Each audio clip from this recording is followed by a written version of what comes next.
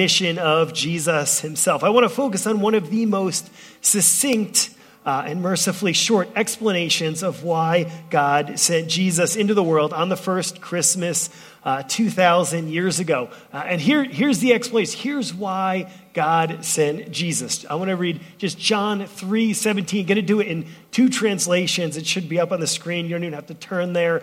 But John 3:17, for God did not send his Son into the world to condemn the world, but in order that the world might be saved through him. Or if you like the Message, Eugene Peterson's more contemporary translation, he says this: God didn't go to all the trouble of sending his Son merely to point an accusing finger, telling the world how bad it was. He came to help and put the world right again. And so let me just pray as we dive in and just look at this one text, one sentence in the original this evening, and pray that God would meet us through it. And so, Father, we thank you for this day. We thank you for opportunities to be together. We thank you for all the joys of the season, the food and friends and family, and all of those wonderful things that we celebrate around this season, a beautiful white Christmas. But most of all, we thank you for Jesus and the work that he's done on that first Christmas, the work he's doing in our lives and doing all over the world. So we pray tonight that you'd come by the power of your Spirit, that you would speak a word to your people tonight. And we pray it all in Jesus' name. Amen. So the one thing that hasn't changed since the first century, since Jesus' original message, is that we still live in a world filled with condemnation, blame, and finger-pointing. That is why this short and sweet explanation of why God sent Jesus is such good news. Just to remind you, God did not send Jesus into the world to condemn the world, but in order the world might be saved through him. And so living in the world that we're living in, a world where we're constantly reminded of our own shortcomings and failings and weaknesses, I feel like it's such beautiful news to know that the heart of our God, our Savior, is not a heart of condemnation, but a heart for this, right? Because if we look around us, it can be somewhat discouraging, and I don't want to dampen the mood of this wonderful Christmas season.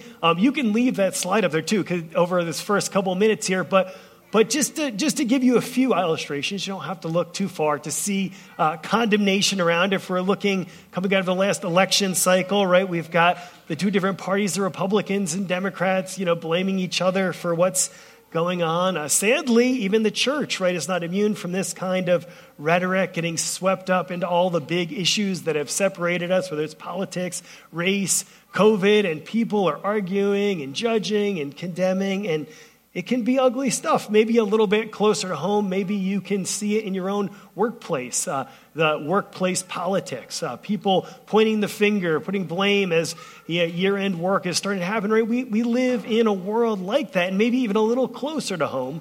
It's getting a little uncomfortable, right? Maybe in our own families, under our own roofs, we feel just that conflict, that condemnation that happens to come into our lives. And maybe worst of all, right, is that self-condemnation that we bring on ourselves as we look around us and we look at all of the ways we've maybe fallen short of what we want to do. And I know personally, right, I'm a bit of an idealist. I like everything to be perfect. I want the season to look spectacular, the food to be incredible, the gifts to be amazing, well selected, right? Every piece of things to come together in just all the most wonderful ways.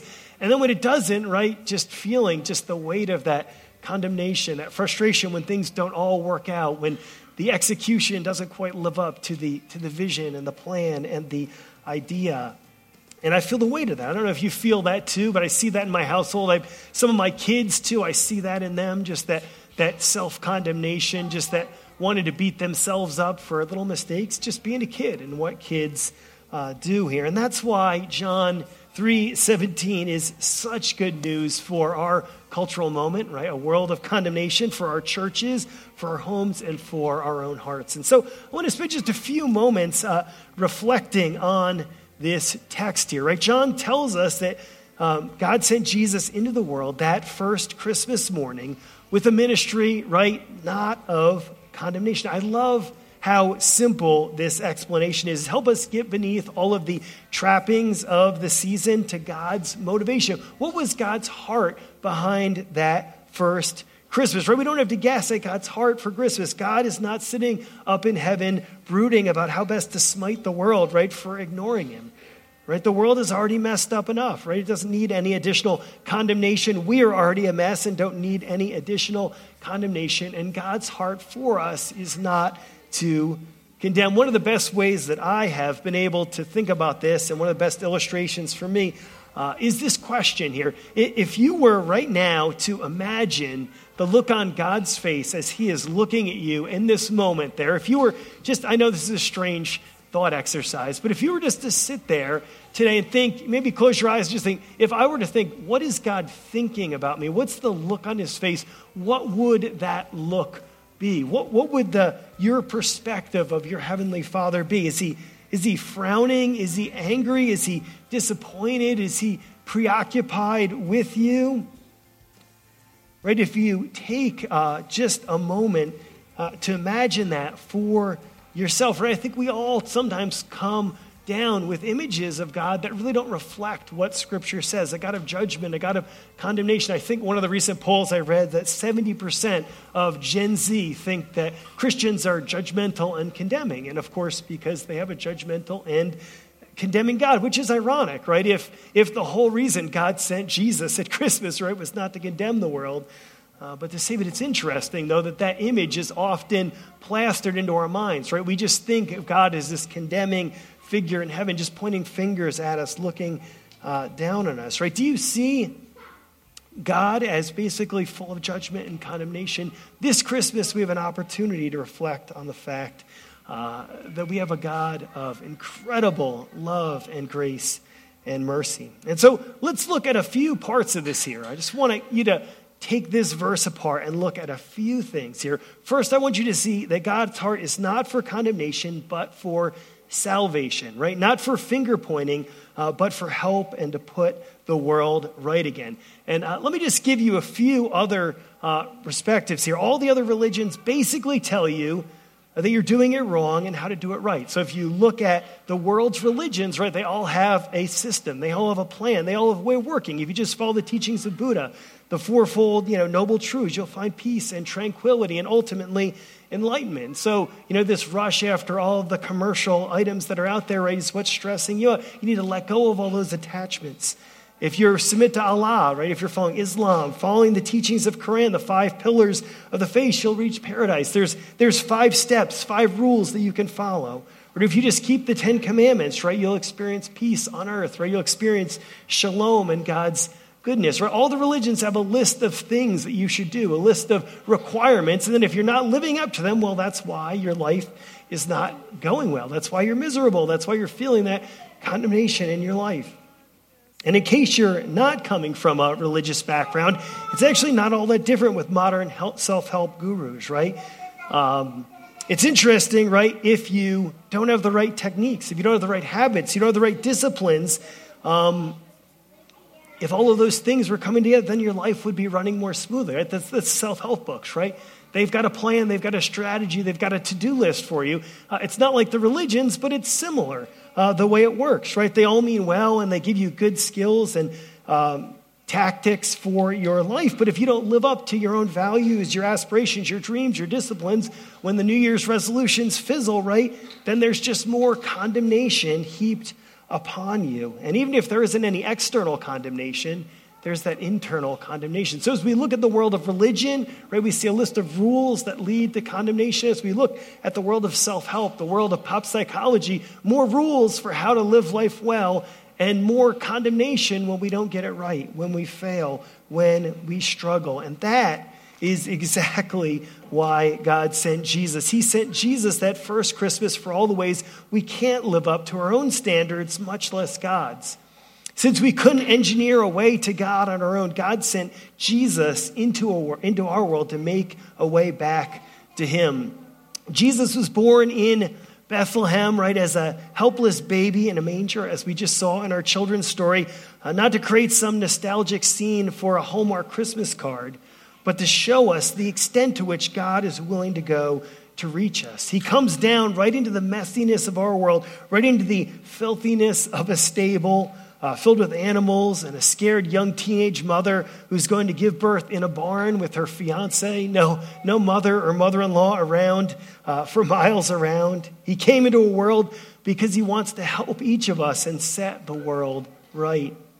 Again, so how does he do that? How does Jesus set the world right? How does Jesus break down the condemnation that we see and we feel all around us? Rather than condemning us, he takes the weight of the world's condemnation on himself. He takes all the fingers that were pointing at us and all that blame back on himself. He takes the condemnation we deserve on himself at the cross so that we can be freed from guilt and shame forever, so that we can live lives motivated by love and joy rather than guilt and shame. Paul says it this way in Romans 8:1, there is therefore now no condemnation for those who are in Christ Jesus, because Jesus took that condemnation on himself. There's an incredible amount of freedom to be found in the beautiful work that Jesus has done, to be able to release that guilt and that shame and to find the freedom that he offers.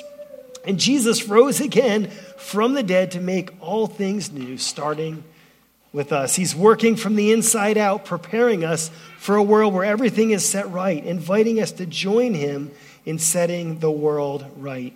He's taking us on a journey from no condemnation to new creation. Again, Paul says in 2 Corinthians 5:17, he says, therefore, if anyone is in Christ, he is a new creation. The old has passed away. Behold, the new has come. So the Christmas invitation tonight is to leave that condemnation at the foot of the cross. Remember, Jesus took your condemnation on himself. You don't have to carry it anymore. The invitation is not simply to leave that condemnation behind, but to step into the gift of new creation, to be a part of God, what God is doing in the world, to be a new person, to be part of a new family. One of the images I wanted to throw up there, just of what it looks like to be a part of this new family that God is doing in the world. I thought I'd take a little bit of a picture from one of the girls that we adopted from Honduras a couple of years back. And this picture captures so beautifully, I think, just the new life that is being experienced. Here's this girl. She's smack dab in the middle, encountering a whole new life in the United States, just joining a whole new nuclear family, the Bartlett family. But if you look closely, you'll also see she's surrounded by a church family, a few familiar faces up there, Katie and Sarah and Kirsten, and then there's support work, caseworkers, all of her friends and support, and just part of a whole new family, a whole new thing of what God is doing in the world. And so I just want to give you that picture there of what God is doing, moving people from condemnation. And if you could hear this girl's story, the hard work that she did to get there, but how hard she was on her own self, the condemnation that she burdened under to feel like she deserved being part of a family, and just see her be welcomed into our family and be a part of this bigger network of people, families that have loved on her. It's a beautiful thing. It's a story from condemnation to this new family that she's a part of. And so I promised I'd be brief, so I want to close here with one final quote for you to think about, an image and then one quote, and then I'll mercifully close us in prayer here. But one of my favorite authors, C.S. Lewis, says this, and I don't know if I put this up on the screen or not, but I'll read it for you. He says, put right out of your head the idea that these are only fancy ways of saying that Christians are to read what Christ said and try to carry it out, as a man may read Plato or Marx said and try to carry it out. They mean something much more than that. They mean that a real person, Christ, here and now in the very room in which you are sitting is doing something to you. It is not a question of a good man who died 2,000 years ago. It is a living man, still as much a man as you, and still as much God as he was when he created the world, really coming and interfering with your very self, killing the old natural self in you and replacing it with the kind of life he has. At first, only for moments, then for longer periods. Finally, if all goes well, turning you permanently into a different sort of thing, into a new little Christ, a being which in his own small way has the same life as God, which shares in his power, joy, knowledge, and eternality. My prayer is that we would be a church celebrating that good news that Jesus is here in this space. He's removing that weight and burden of condemnation and making us new, inviting us to join his new creation project, to be a part of his new family, to be new people. And so let's pray that God might even do that among us this evening. Father, we thank you for your word. We thank you for this one sentence description of Christmas. You didn't send your son into the world to condemn the world, but to save the world through him. And so I pray that that reality would come home, that we could lay down all the burdens of guilt and shame and condemnation tonight and walk out of this space, Father, as new creations, new people, God, that you are working in, that you've invited us to be a part of your new family, your new story, what you're doing in the world. Would you fill us with your Spirit as we step into all the callings that you have for us? We thank you for this time. In Jesus' name, amen.